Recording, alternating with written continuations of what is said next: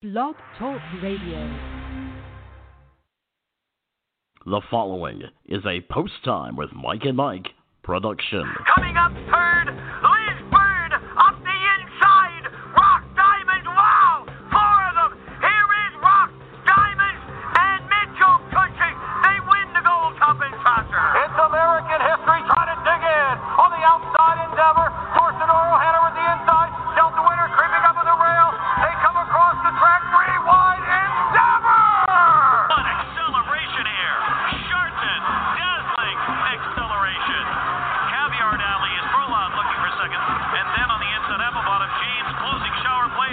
Sharton, a repeater in the Lady Liberty in 1:46 and 4. A world record performance. It doesn't get any better than that. Sharton. From the pocket, here comes Nine Ways toward the inside. Fire Drake, a 16 to the wire. Rockin' speed and Nine Ways battling it out down to the line. Nine Ways takes over the lead. Nine Ways will win it again in 150 and 2. Lather up absolutely destroys them, and he wins again. Lather up. Then this is the plan. McWicked and Dorso Duro Hanover in 159 and 2 for the mile and 1/8. Here's the stretch. Southwind Aussie on the outside with the lead and drawing away. The little round jug goes to Southwind Aussie. 150, 1/5. You're tuned in to the official podcast of the Sport of Harness Racing Post Time with Mike and Mike, with your hosts Mike Carter Number 1,000 for the third time. Aaron Merriman wins. and Mike Bozich. Down to the finish. Sharton and a game win in the Betsy Ross over Caviar Alley and Apple Bottom Jeans. 149 and 2. Unbelievable.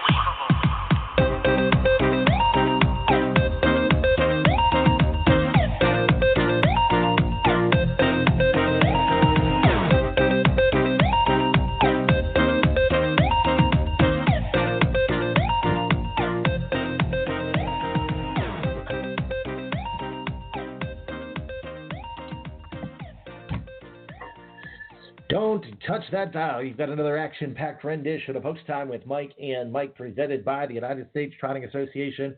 Mike Bozich alongside of Mike Carter. And Mike, I'll tell you what an action-packed weekend we are coming off of. How about Tall Dark Stranger and Poppy Rob Hanover? I can't wait to see that rivalry renew. Boy, you're not kidding. That was just an unbelievable race. That is one of those races, Mike, that, first of all, that's what we live for as harness racing fans and enthusiasts. That's number one. Number two, I don't know if I've ever seen a gutsier effort than I saw with Tall Dark Stranger. I mean, he was flat out defeated, Mike. He was beat. He was done. Absolutely. He was beat, and he fought back. And let's give credit to Poppy Rob Hanover, too, because, my comment about Poppy Rob Hanover on TVG was that he, in his elimination, and I knew that he drew post position 10 and he had to be used to get position and so forth. But he didn't look like he had the same pop to me in the elimination.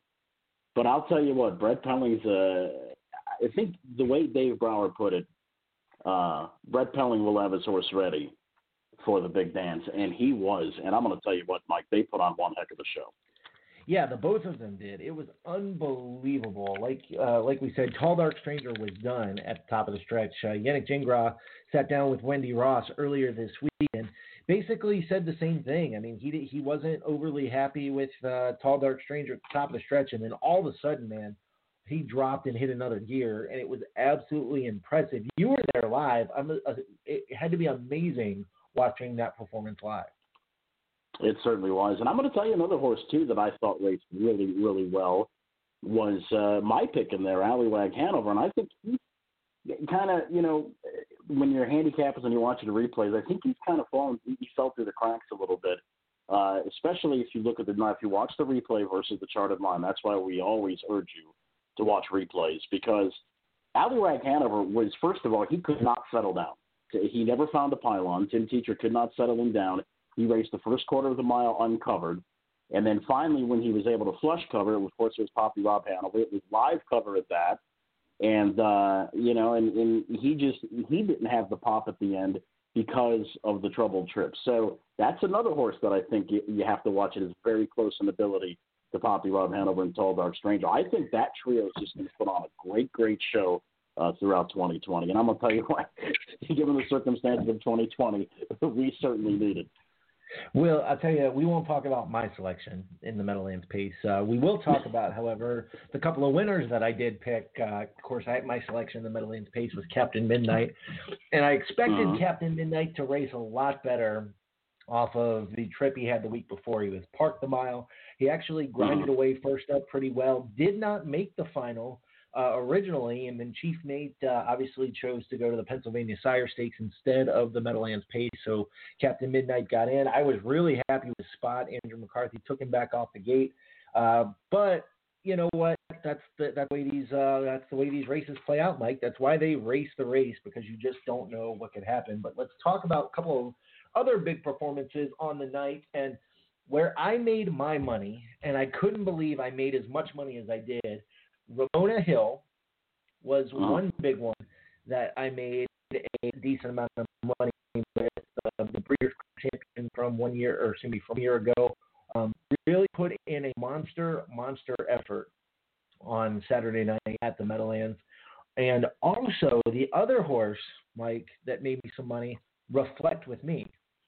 Two big name horses that went off at crazy big odds, if you ask me. I mean, I got 8-1 on Ramona Hill, and what did I get? Reflect With Me here? I'm looking at the line. 8-1 too. She went off 8-1 too. Reflect Me, yeah, she went off 8-1 too. And you know, I really liked Lion Sentinel. Lion Sentinel was put in a good performance along with Rocknificent. And how about Priceless, Mike? Priceless raced out of this world.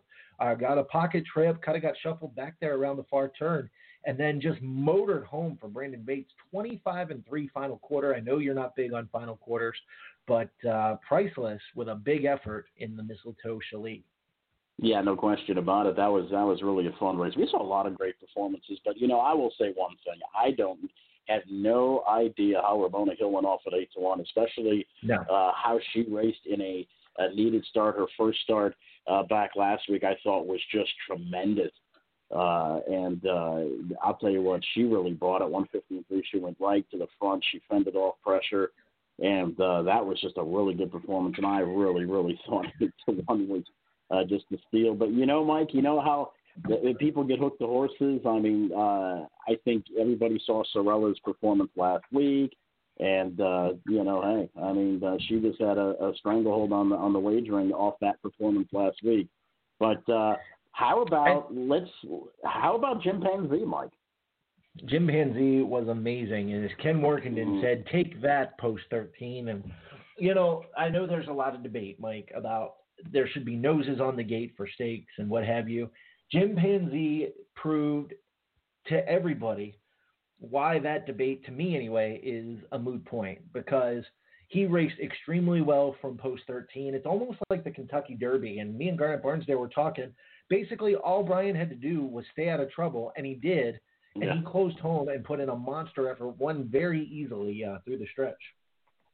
Yeah, that was fantastic. What about the big upset in the Dorothy Houghton with Major Occasion sneaking up the inside to beat Sharpton? I thought that was an unbelievable drive by Dexter Dunn, just coasted up, and hey, Sharpton is still the queen, no question about it. It's going to go down as one of the best pacing mares of all time, but that night belonged to Major Occasion. Yeah, here's the thing with Dorothy Houghton, and I'm super happy for the connections. And one thing about Major Occasion, Mike, a very nice racehorse. Dexter drove exactly how he was supposed to in that race. He was very aggressive. Coming down the stretch, he shot up the inside and pulled off the monumental upset. But I wasn't overly surprised with Sharpton's performance. Before the Dorothy Houghton, she last raced at Yonkers Raceway in the Affiliate Mare Open Handicap, and she lost a shoe in that effort, which led to her being scratched at Harris, Philadelphia a week later on July 5th, injured because obviously she threw a shoe, and they didn't want to take the chance. So who knows? Maybe she was a little sore. She raced out of this world for being injured the week before, coming back on 13 days rest, and putting in the effort that she did. I'm not overly surprised that she lost, But one thing about Sharp is she can bounce back off of these things. It wasn't like she finished up the track ninth. She finished a dead game second to a very, very talented field. And I think that is the note that everybody should take away from that. Nothing to take away from the 2019 Horse of the Year by any sense of the word. Major Asian just had her number the other night. And how big was Dancin' Lou? Dancin' Lou, another big effort. Did you see the video of Tani Camilleri, Mike, on yes, social media? She was jumping up and down. How about that connection? You know, if you don't know the Tani Camilleri story, she wanted to win, decided, you know what, I want to train race horses. And now all of a sudden she's popped up with a horse named Dancin' Lou. And Dancin' Lou has been just absolutely phenomenal for her. Another effort on Saturday night, Mike, that I want to talk about real quick, Pan Am in the Del Miller Memorial finished second for Nancy Tactor, only missed by a length and a half in 150-4, last quarter 27-4. But the one thing about it, Nancy Tactor was very high on this filly when she talked about some of her contenders for the week, and Pan Am really well to go off at 17-1. I was a little surprised. Yeah, no question about it, and I think that was totally a hittable trifecta, and that trifecta paid very, very well. Mike, we've got a great show on tap for you today. Marcus Melander is going to be joining us here in just a moment. We're going to talk about his 4-year-old trotting superstar, Gimpanzee, and how he dominated from post 13. Man, what a great performance! That was the whole Meadowlands Space Cars was full of fantastic performances. One of the greatest harness racing cards that I've ever seen. I've ever been a part of. We could talk for hours on that card. Yes, we can. Marcus Melander is going to be joining us. Plus, we're going to talk to Brian Brown. Brian's got trainer Brian Brown. It's been a while since Brian's been on the program, but he's got a couple of pretty nice horses, a couple of interesting prospects that will be competing in the Adios Eliminations coming up at the Meadows this Saturday, which will feature Poppy Rob Hanover. So we're going to talk about that a little bit and a whole lot more harness racing. We've got Post Time with Mike and Mike presented by the USTA. We'll be back with Marcus Melander in just a moment. Southern Oaks has been the winter home of many great horses competing in several different stakes programs. It's home to leading trainers such as Irv Miller, John Butenshane, Eddie Lohmeyer, and Ian Moore, just to name a few. The farm is conveniently located within 45 minutes of both the Orlando Airport and Daytona Beach in sunny Florida. Southern Oaks, arguably the best training surface in all of Florida, has stalls for rent for the winter season. For more information, visit southernoakstraining.com. That's southernoakstraining.com. From the edge of your seat starts to the white knuckle finishes, horse racing is truly a ride unlike any other. One that the Pennsylvania Horse Racing Association intends to preserve in the Keystone State for years and years to come. From our breeders to track operators to you, the fan, PHRA is here to bring everyone together for the benefit of the sport we love and the majestic athletes we adore. Learn more about the PHRA's mission at PennHorseRacing.com. Brought to you by the Pennsylvania Horse Racing Association. Join harness racing's hottest and most affordable fractional group, Winners Circle Racing. Winners Circle Racing provides the total harness racing experience from the barn to the paddock all the way to the Winners Circle. Come invest with us and experience 100% of the thrills at a fraction of the cost. For more information, visit winnerscircleracing.net. That's winnerscircleracing.net. Here comes the charging Moa, charging hard at odds of 60-1.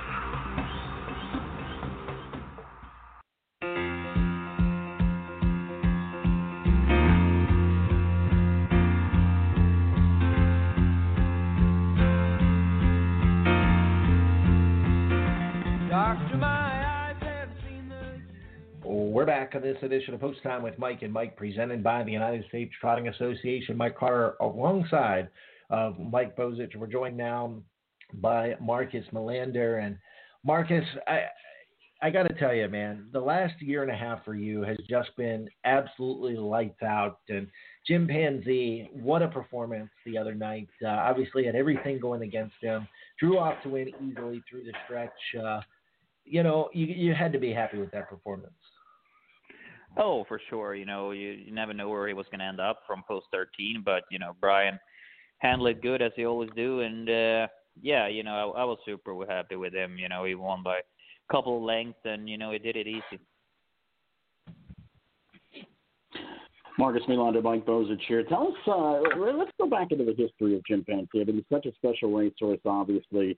Tell us about your first connection with him when you first got him and when you kind of knew he was going to be something special.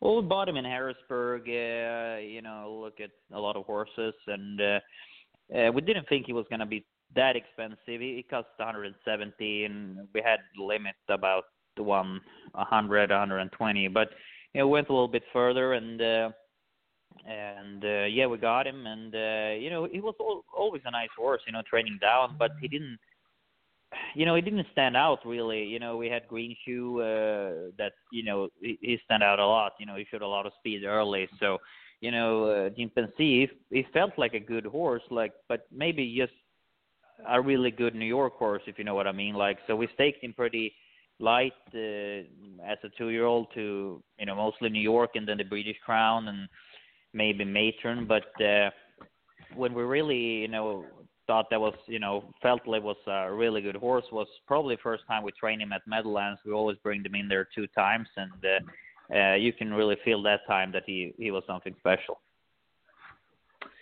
Now, one thing, Marcus, that I think a lot of people don't know about Gimpanzee is it's not even that he's lazy. He just kind of does things his own way in the morning. I tell the Hambletonian Week story to anybody who will listen. I remember being out there and trying to get him to jog. He just wanted to kind of look around and, kind of see what his surroundings were. But once he's on the racetrack, he's all business. Yeah, at home here, it goes with an open bridle, and he's very laid back horse. He's in no hurry. Even when you train him or something like that, he always feels good. But he's lazy and doesn't do more than he has to do. But then when you bring him to the track, he's all business, and he also gets the close bridle on, and he gets a different horse. When he's in racing mode. Visiting with trainer Marcus Melander. Marcus, tell us a little bit about what's down the road for Gimpanzee. Next up will be the Cashman during Hamburg Day. It's about two weeks from this weekend. I don't think we will. We race now 2 weeks in a row here. I don't think we'll race him between there. He doesn't have any races. If it was, we were going to put him on Sunday in that Spirit of Massachusetts. But he raced 2 weeks in a row. And raced really well. So I didn't want to go 3 weeks in a row with him. It's a long season. So next race for him will be the Cashman. Marcus, want to put you on the spot a little bit just for a second. In the Tompkins gears coming up, you've got a 3-year-old filly by the name of Hall of AM entering this weekend. And she's kind of had a little bit of a slow start to 2020, but she seems to be rounding into form at the right time. Yeah, she qualified great, really good actually, behind Hypnotic, AM, and Sorella. And then, it's starting to get really warm outside, and she came in heat, and, she's having trouble with that. But finally, I think we got that under control. And last time she made a break on that track that was, wasn't the best that day. So, hopefully – I'm very excited to see her on Saturday because she is a really nice horse.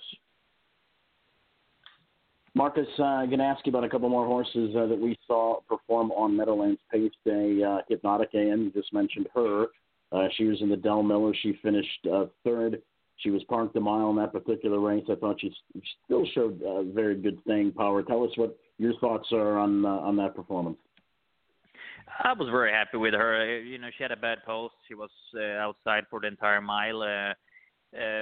I don't think she was 100% in form. I think that was good for her to get a little bit tired, in New York in those races. First, New York Sire Stakes, she came to the lead and could set the fraction herself, and at the same time was in the Empire Breeders. So it was good for her that, she got really raced and, got tired. I think that will put her forward. And, I think she'll be in great form now coming Hamburg Day up.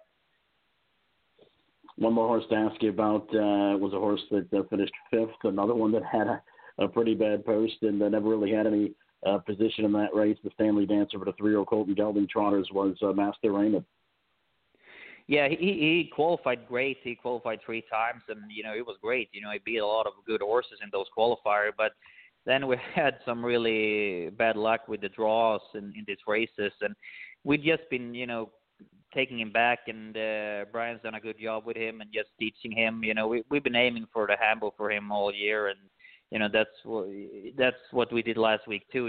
Just from that bad post, but he finished really strong. He was had a lot of power over the finish line, and I was very excited to see how he looked over there. So I think he's in really good shape, and I think he'll be ready to go here in the Hambo LM.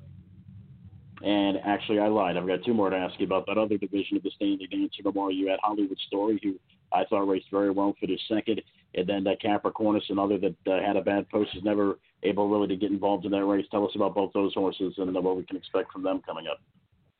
Yeah, both of them were very good. Like Hollywood Story got a good trip, and he finished second. He's still a little bit green against those horses, but I can't complain. He was second, just a length behind, ready for money there. And Capricornus had a bad post. Tim just took him back, and he's been doing good races this year so far, and he did last year too. But he needs a good trip, and he always shows up, if he gets a good trip. So yeah, both of them gonna go to the Hambo elimination, and I think they would be ready for that. Marcus, one more question before we let you go. Obviously, and this really affected everybody, but certainly people with bigger stables like you and Ron Burke and some of the others, the whole COVID shutdown. How did that kind of affect you? How did that kind of change your plans on how you had to manage your stable, or did it at all? Yeah, of course, like a horse with the Hollywood Story that we just talked about. He only did 2 starts last year, and that was a horse that was supposed to qualify beginning of April and get a couple of starts here before the Grand Circuit start. But now we've got a little bit. Now we only made 5-6 starts here before going into the Hambo. But I think he's a really good horse, and it's an open Hambo. A lot of horses can win that race, so I think we should take the shot. So that's probably what's mostly have been the problem. A couple of those horses that raced too much last year didn't get that experience in the beginning of this year before the Grand Circuit started. All right, Marcus. Well, listen, we certainly appreciate you joining us. Congratulations on the big one with Gimpanzee as he continues to roll, and best of luck to you as the Hambletonian approaches, my friend. Thanks, bud.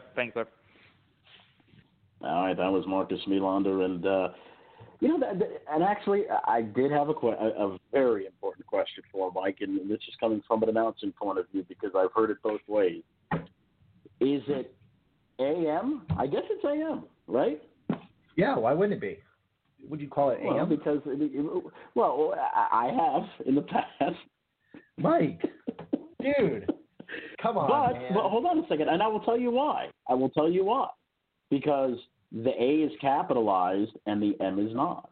Oh, okay. So that's different. If you ask me, if it's one's capitalized and the other one isn't, then it's AM. If the other one, both of them are capitalized, then it's AM. And now I noticed that Marcus pronounces it AM, and the reason that AM is because the horses are bred by AM or AM bloodstock. And there you go. But it's a capital A. It's a capital A and a lowercase M. But hey, you know what? If Marcus calls it AM, then I will too. Listen, and you're an announcer. Jeez, come on, man. I'm just kidding. Listen. Listen. By the way, I have a quick story. If I have a quick story to tell, by the way, speaking of names and not being able to pronounce them.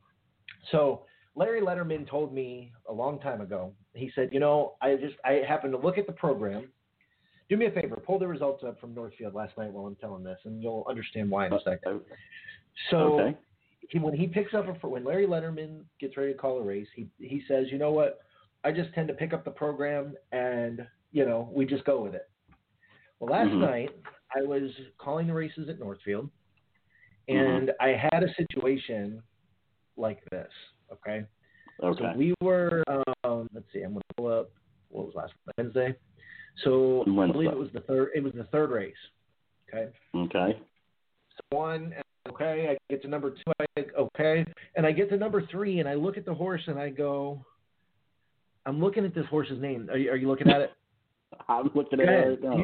Go ahead. Give it a shot right now without even guessing. Wow. Do you want to? So anyway, What? So I made something up, okay? I made something up. If Joe Zambito is listening, thank you to Joe Zambito because he texted me after the post parade and let me know how to say this horse's name. It's Do You Want to Build a Snowman? So, but the thing of it is, as an announcer, if you don't look at the film ahead of time, this can happen to you. And this is a situation where you couldn't go back and watch a replay because it was the horse's first lifetime pari-mutuel start. So it's funny that we talk about the AM versus the AM, and then you look at a horse's name like that and go, and so of course I'm looking at him going, what in the world is this? Had no clue what to say. And of course, it's not like an owner's name where you can just skip over it and then call the paddock. It's the horse's name. You can't just skip over it. It doesn't work like that. You have to make something up. And so I sat there for probably 40 seconds trying to come up with a name for this horse. And I think I said, what did you say in the post parade? I say what? What did you say in the post parade? I think I said, do you want to Bad's woman or something? I don't even remember what the heck it was. It was bad. That's all I remember. It was bad. It was real bad. Let me ask you this as an announcer: do you call? Or I think you don't. But when the horse has an N or an A at the end, the New Zealand Australia. No. Absolutely not. Yeah, I don't either. I've heard some call it. I've heard some call it. I think the correct way is to not call it, but it just depends because like they add US overseas sometimes, and it's the same difference. Some people, some call it, some don't. Boy, that was a tough one. I looked at that horse's name for like the few, and I couldn't even sound it out. I couldn't even sound it out. That's amazing. But you look at it as an announcer, you look at things like that and you go, "What in the world?" It was un fodans ma vie all over again. Yeah, right. Exactly. Still lots left to come on this edition of Post Time with Mike and Mike, presented by the USTA. Brian Brown is going to be joining us, and we haven't had Brian on the show in a while. Brian's just a great guy, and he's got a couple of horses that could be potential Adios winners. So we're going to talk to Brian about that and more. You've got Post Time with Mike and Mike, presented by the USTA. Are you interested in learning more about owning standardbred racehorses? Do you want to experience the excitement of driving a standardbred? Owning a racehorse is a once-in-a-lifetime experience and not as difficult as you may think. The United States Trotting Association wants to help make your ownership dreams a reality. Contact a member of the Ownership Concierge team by email at owners@ustrotting.com or by calling 877-800-8782, extension 5555. Hey, racing fans, we all know the ride begins well before the starting gate. Stay warmed up around the clock at PennHorseRacing.com, your home for all things harness and thoroughbred racing. PennHorseRacing.com gives you the inside track on betting, industry events, breeding, news, and more. Everything that'll give you an edge come post time. Visit PennHorseRacing.com today. Brought to you by the Pennsylvania Horse Racing Association. Gambling problem, call 1-800-GAMBLER.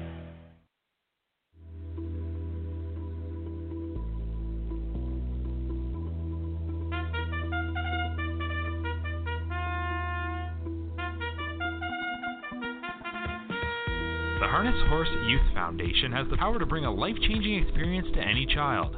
We introduce youth to the horses and skills that build confidence, friendships, and a lifelong love of harness racing.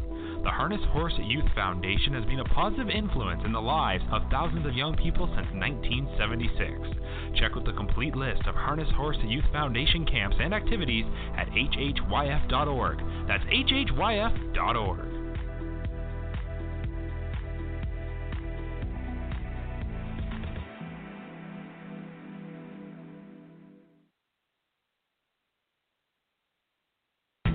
Southern Oaks has been the winter home of many great horses competing in several different stakes programs. It's home to leading trainers such as Irv Miller, John Shane, Eddie Lohmeyer, and Ian Moore, just to name a few. The farm is conveniently located within 45 minutes of both the Orlando Airport and Daytona Beach in sunny Florida. Southern Oaks, arguably the best training surface in all of Florida, has stalls for rent for the winter season. For more information, visit southernoakstraining.com. That's southernoakstraining.com.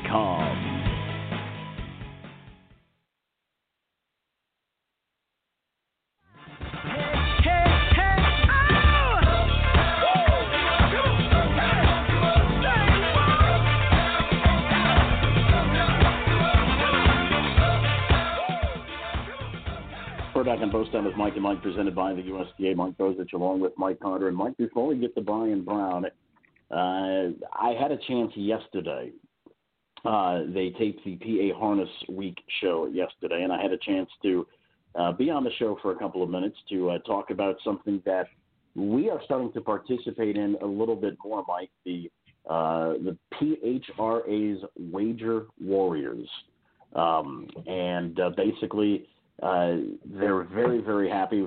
For those of you that don't know, we had a chance, what was it, about a week and a half ago now, maybe 2 weeks ago, to participate in a Facebook Live, which basically was, we were talking handicapping, and we got a lot of good questions, and we got a lot of good feedback, and that's something, Mike, that we're going to continue, so we want everybody to keep an eye on our Facebook and Twitter, because we keep everybody updated as far as when the next one of those is going to be.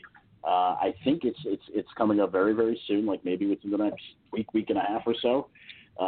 So stay tuned to our social media. But, Mike, that's something that I really, really enjoy doing, and I wanted to bring that up on the program because we have talked a lot about how important it is to educate our fans, new fans, even experienced fans, on ways to handicap and try to help people to make money, because I think that's what a lot of people don't realize, Mike, is the racetracks actually want you to make money.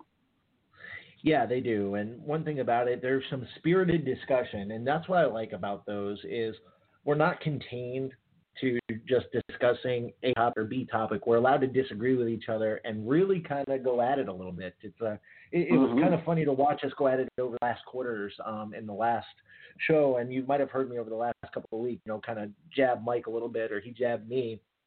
But it's one of those things that, you got to be able to have open forum and discuss those things. And Wager Warriors has really given us a good opportunity to do that.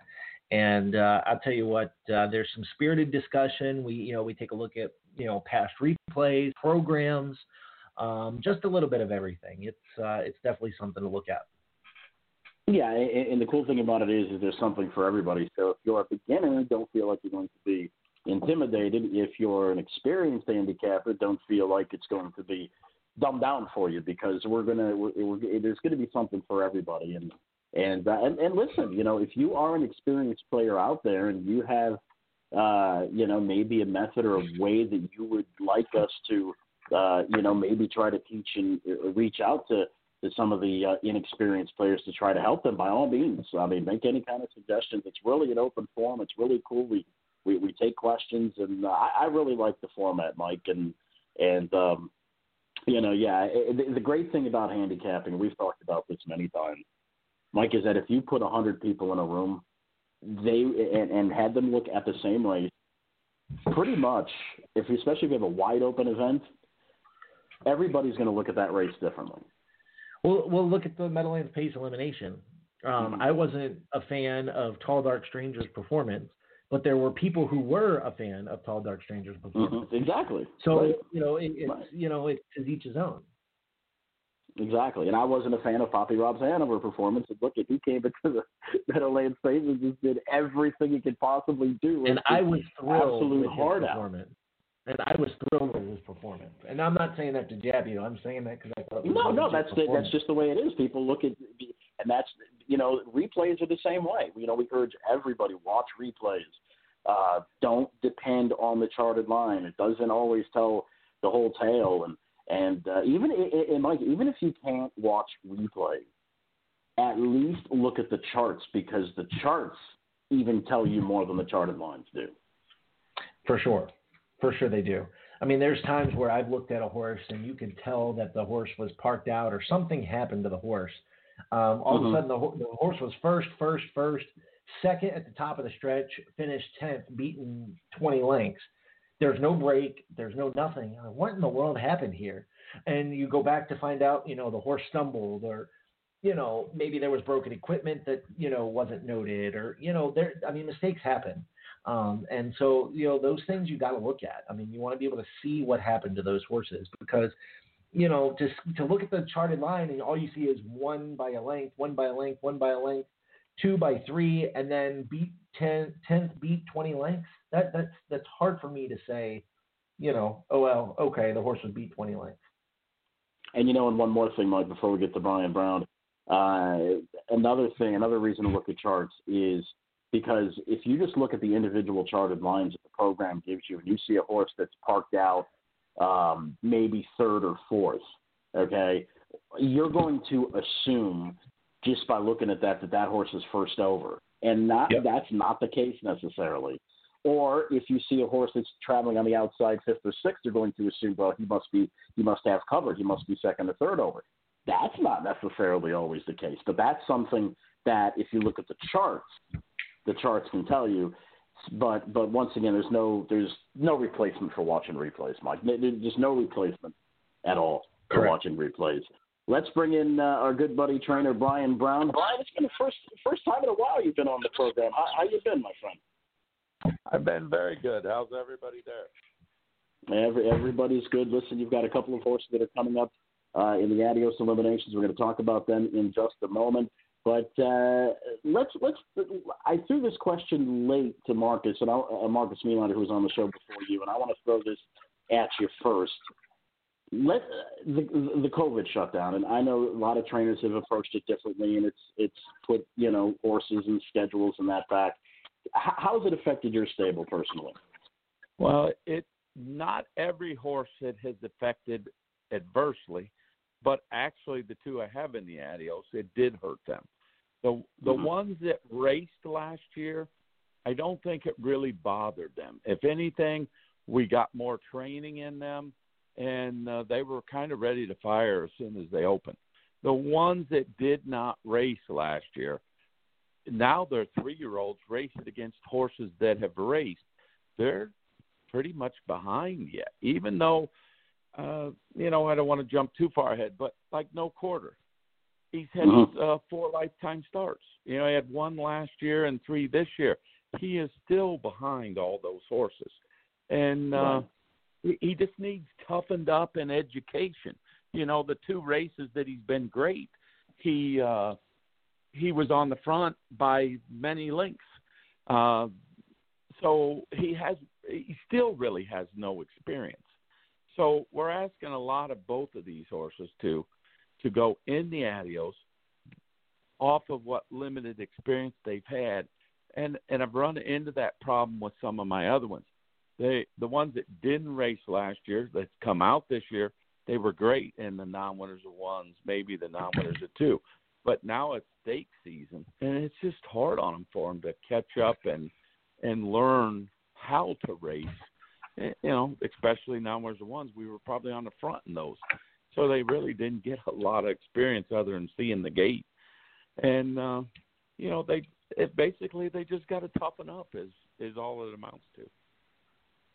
Brian, we'll start things off with Later Dudes. And, one thing about Later Dudes, he went out to Harris Hoosier Park to cut a start back in, right there towards the end of June and ran into roll with JR. Was 4th in his next start in the Sire Stakes. It's one of those horses that likes to be around. He's got a little bit of speed. He's got a little bit of closing speed to him. He can come from off the pace and seems to be racing pretty well. That horse is coming around. He's one of them. Didn't race last year. I was lucky enough to get more starts in him because he could get around the half, and he got to go to Northfield with Ohio and Indiana being Ohio preferred. Indiana sired preferred. The Meadows hadn't opened yet. I did get to go to Northfield with him. So he got a little more experience. He needs to learn how to leave the gate a little better. but that's coming. He left much better the other day. So that horse is coming around. He didn't race last year, so he's one of them I'm talking about that lacked the experience. Now, he's always been finishing good for us. So that horse down the stretch the other day was probably pacing as hard as anybody that raced that day. So, we're kind of sticking our necks out here, putting him in with those quality of horses.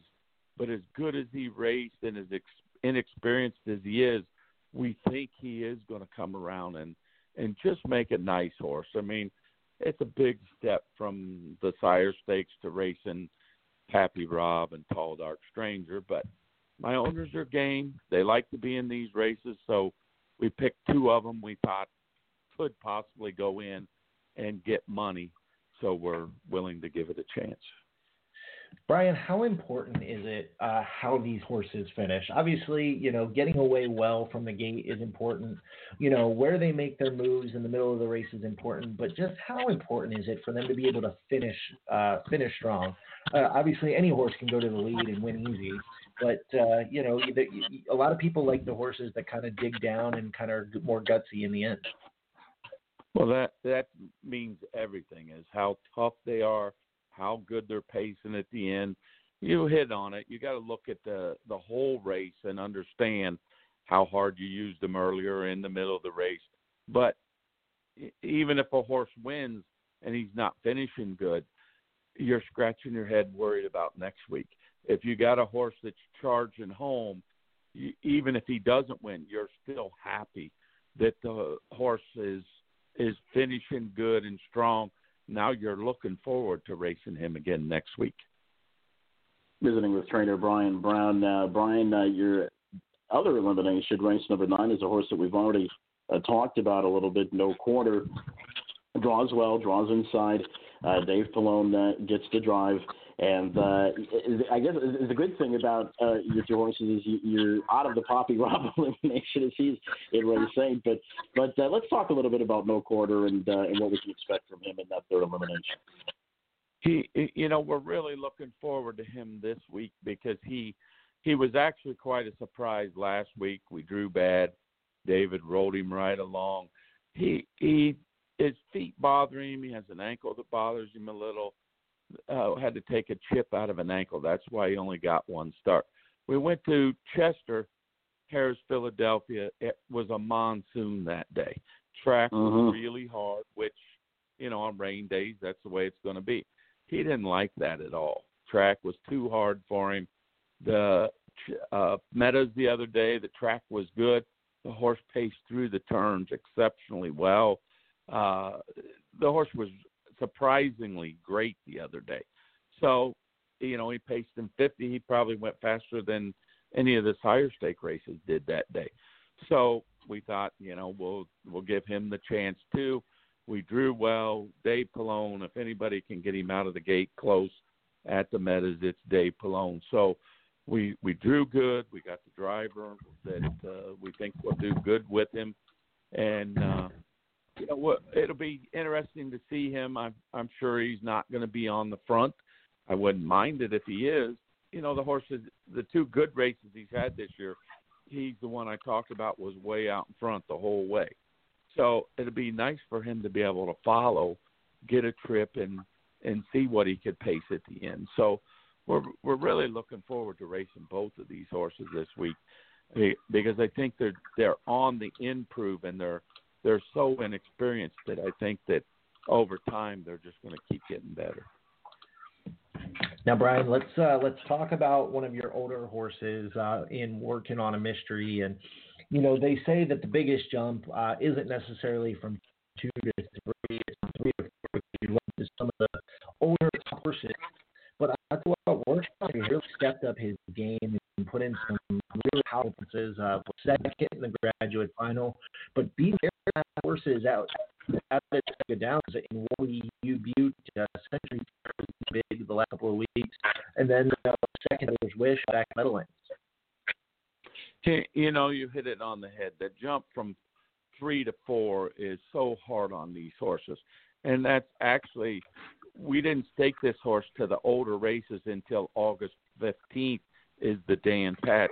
That's his first race that will be against the older horses. We did that intentionally because he had so much problems with his health last year. White count was always going up, and he was just not healthy all the time. It cost that horse a lot of money. He was one of the best 3-year-olds last year. So this year he's gained weight, he's stronger, he's healthier. Knock on wood, I haven't had that first case this year of having any kind of white count issues, sickness, nothing wrong with him. He got a break after the graduate. He raced great in all 3 of the graduate races. Now we got to step up against the aged horses, and it makes them so much harder because those horses, can leave hard. They finish hard. I've said this before, I don't know if he's even the best 4-year-old out there, let alone one of the best aged horses. But that horse loves to race. He's always finishing hard when he's healthy. So I think he'll hold his own. I just can't get too overconfident and racing too hard. I just got to keep him healthy, and I think he'll do well. Brian, one last question before we let you go. One thing from a training standpoint is when a horse is like working on a mystery was last year, it has to be frustrating to try to figure a horse like that out because, no matter what you did with him, it seemed like, he was constantly getting sick or, whatever. What is that like for a trainer, and how do you get through those struggles? Well, it's very disappointing. It's hard to manage. You never know, from race to race.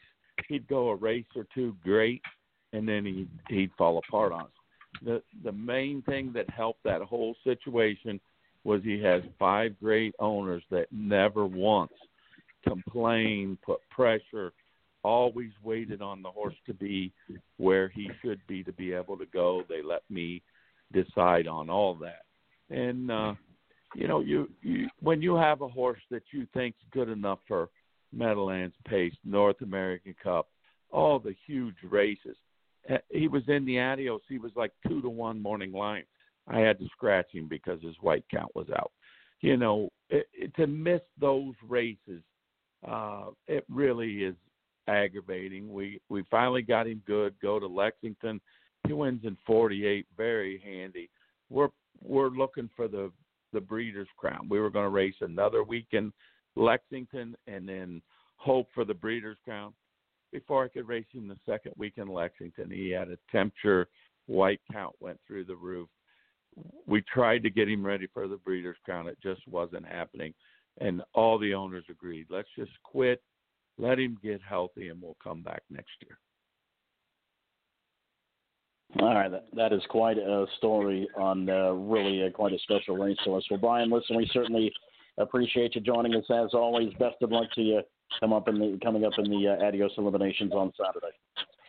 Thanks, guys. Call me anytime. All right, that was trainer Brian Brown. I have to admit, Mike Brian is actually one of my most favorite people to have on the program. He's just, he goes in depth, and I'm going to tell you once again. If you are a handicapper, and I told you, a couple weeks ago when we had Dave Miller on the program, he gave out some great information about some of his drives. He gave out great information about our Major Dan, who won.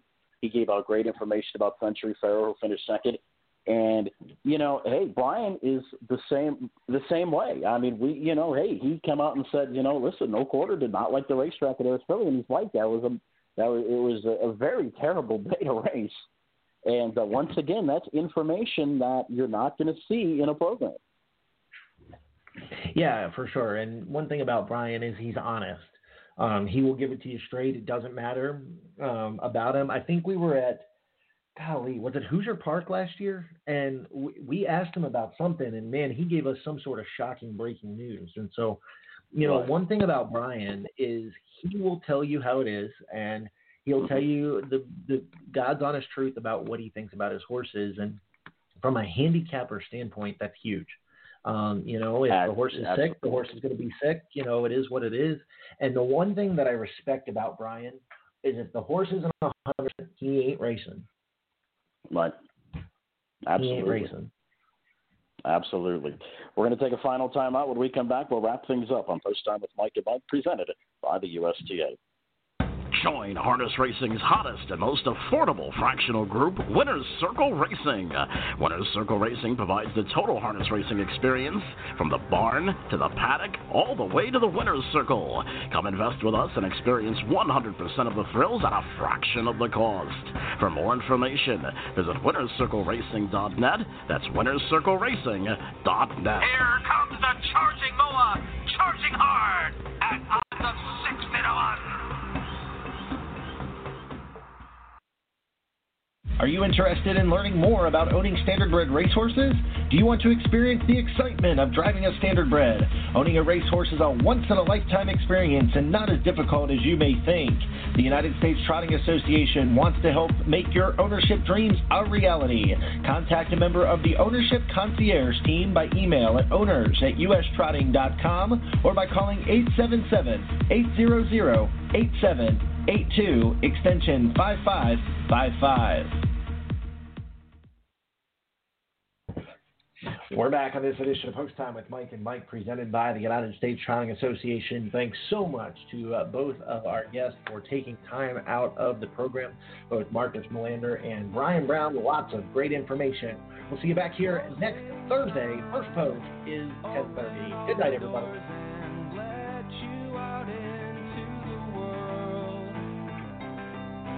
Closing time. Turn all of the lights on over every boy and every girl. Closing time. One last call for alcohol, so finish your whiskey or beer. Closing time. You don't have to go home, but you can't stay here. I know